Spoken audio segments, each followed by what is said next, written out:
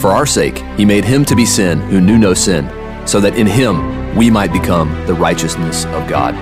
We hope you can join us to celebrate Reformation Day 2021 on October 30th in Louisville, Kentucky. The Mid-America Reformed Baptist Association of Churches invites you to a one-day conference featuring Pastor Sam Waldron, Ron Miller, and Ben Carlson, who will be speaking on Solus Christus, or the doctrine of salvation by Christ alone. To learn how you can attend in person or via live stream, visit marbac.org/Christ alone.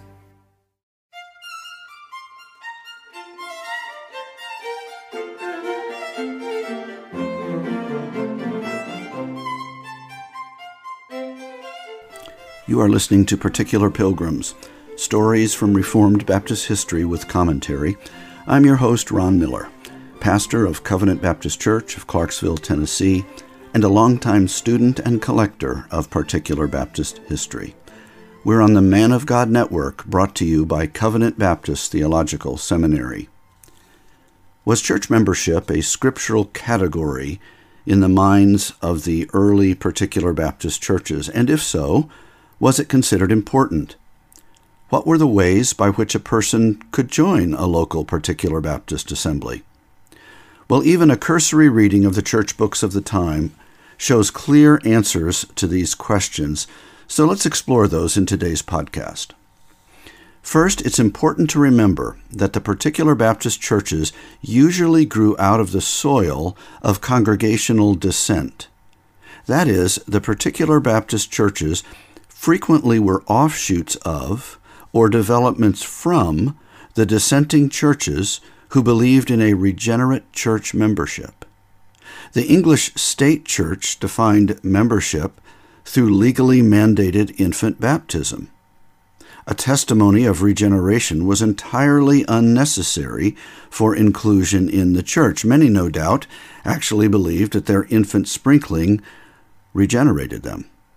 This meant a local congregation consisted of every English citizen baptized in infancy who lived near the church building.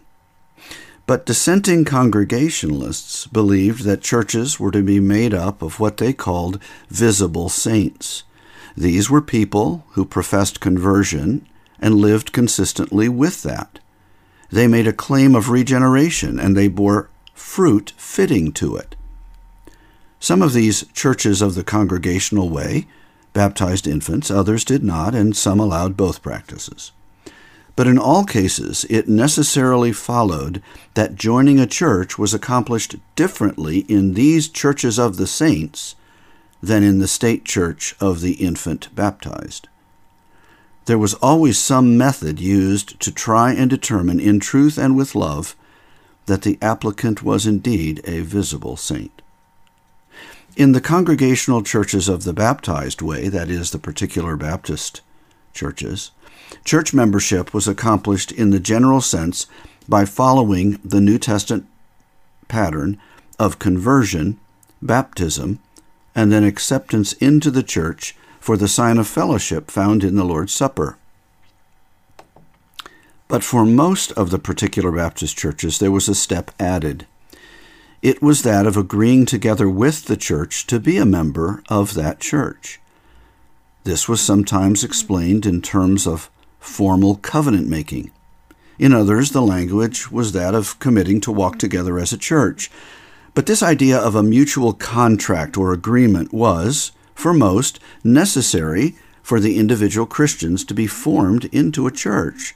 So yes, church membership was thought by the Particular Baptists to be a scriptural category and even vital for the proper formation of a New Testament church.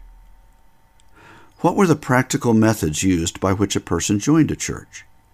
As Dr. Jim Renahan points out, there were two: by testimony and by transfer. Most additions to membership recorded in the church books are by some form of testimony. From the Petty France Church Book, here are several examples. December 21, 1691, were received into communion upon profession and baptism Brother James Allen and Brother Samuel Humphreys. January 4, 1692, was received into communion upon profession of her faith and baptism Mary Moore. Notice the language. What we call membership was often called communion. This denoted not only the right of the shared display of union at the Lord's table, but also the living quality of membership. It was not to be on paper only, but lived out in an active church life together. Communion was to be living. At other times, the language was very simple. September 1, 1689, Sister Mary Williamson was received into the church. Even here, though, the picture is one of joining the body by approval of the body. She was received into the church. This is often overtly stated in the records. The following record is found in the Broadmead book from 1671. Brother John Ford, tanner, and Sister Ford, his wife. Brother Henry Fieldust, with Sister Messenger and Sister Bowles, having been before propounded and spoken with, before all the whole congregation, gave their declaration. They were the 13th day of the 8th month baptized, and all 6 admitted members of this congregation upon the 15th day of the 8th month, in the year of our Lord, 1671. Here the process is broken down in detail. First, the people requested membership. Then they were recommended to the church after an interview. Then they stood before the church and gave their testimony of conversion. The church then approved them by a vote, and after baptism they were added to the church. Variations of this basic method are replete in the church books. Sometimes the public testimony proved inadequate. When Sister Mary Skinker was propounded, that is, put forward for consideration of membership, she gave an account of the work of God upon her soul before the whole congregation, the church book reads. But the brethren at Broadmead desired further time to speak with Mary about her principles, that is, whether she was sound in the doctrines of the gospel, and they were especially concerned with her views of the person and human nature of Christ. Clearly, they had some strong concerns about her orthodoxy. After a few months of further speaking with her, satisfaction was received, and she was added to the congregation. At other times, the testimony was checked. Interviews were taken with other family members, neighbors, past churches, and workplaces. Membership was conditional upon the confirmation gained by these inquiries. Clearly, it was not a mere token act to be received into membership into these churches. And baptism upon profession of faith was necessary in those congregational churches of the baptized way. Infant sprinkling, that virtually all of the applicants would have experienced, was not considered Christian baptism. And while general Baptist baptism was occasionally accepted, converts from the Quakers had to be baptized in obedience to Christ's Great Commission. Here is an example from the Broadmead records from 1672. Brother Richard Town, on the 17th day of the first month, proposed. Notice there's the step where you have to show an active personal interest in membership. On the 25th day of the same, he gave an account of the change upon his soul and how he came to be convinced of the damnable principles of the Quakers, having been one of them many years. He was with Sister Papewell, baptized on the 12th day of the second month, and added a member upon the 14th of the said second month. Even when the one requesting membership was considered to already be a true Christian and a member of a previous true church, they weren't received into membership without a proper baptism. This included the Presbyterians. Here's another Broadmead example. Sister Pope, an aged widow and professor with our friends, called the Presbyterians, propounded to join with the church. She was spoken with before the whole church, they receiving satisfaction to receive her into communion. She was baptized and received a member. Notice she was not rebaptized because she had not previously received Christian baptism. This was a baptism. The other main way of joining the church was through transfer. This is not used much today in particular Baptist circles, but it is quite frequently found in the records.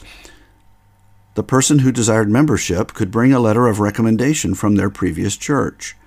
These weren't always particular Baptist churches, although they usually were. Sometimes letters from other churches organized around the concept of a regenerate church membership were also accepted. Here are a few notes from the books of Petty France. Brother John Colston was received by commendation from the church at Clonmel in Ireland. Brother and Sister Tuke by letters commendatory from Norwich, and Sister Hancock's daughter from Dublin. At other times, the transfer was from much closer churches. If a person moved within the city of London, they might look for a new fellowship, for example. And of course, sometimes letters were sent out by these churches, not just received, so their members could be received elsewhere with some ease. So Sister Susanna Gregory was recommended to the church with Brother Hayward about St. Albans. The variety in these methods and circumstances of joining a church make for fascinating reading. It's evident that they tried diligently to adhere to the scriptural pattern for membership while taking into account the many variables that inevitably occur in a complex and fallen world. If you'd like to read more about the ecclesiology of the early particular Baptists, Jim Renahan's Edification and Beauty is an excellent starting point, as are the church books for Petty France and Broadmead that I have previously recommended. Thank you for listening today. This is Ron the Baptist, wishing you grace and peace.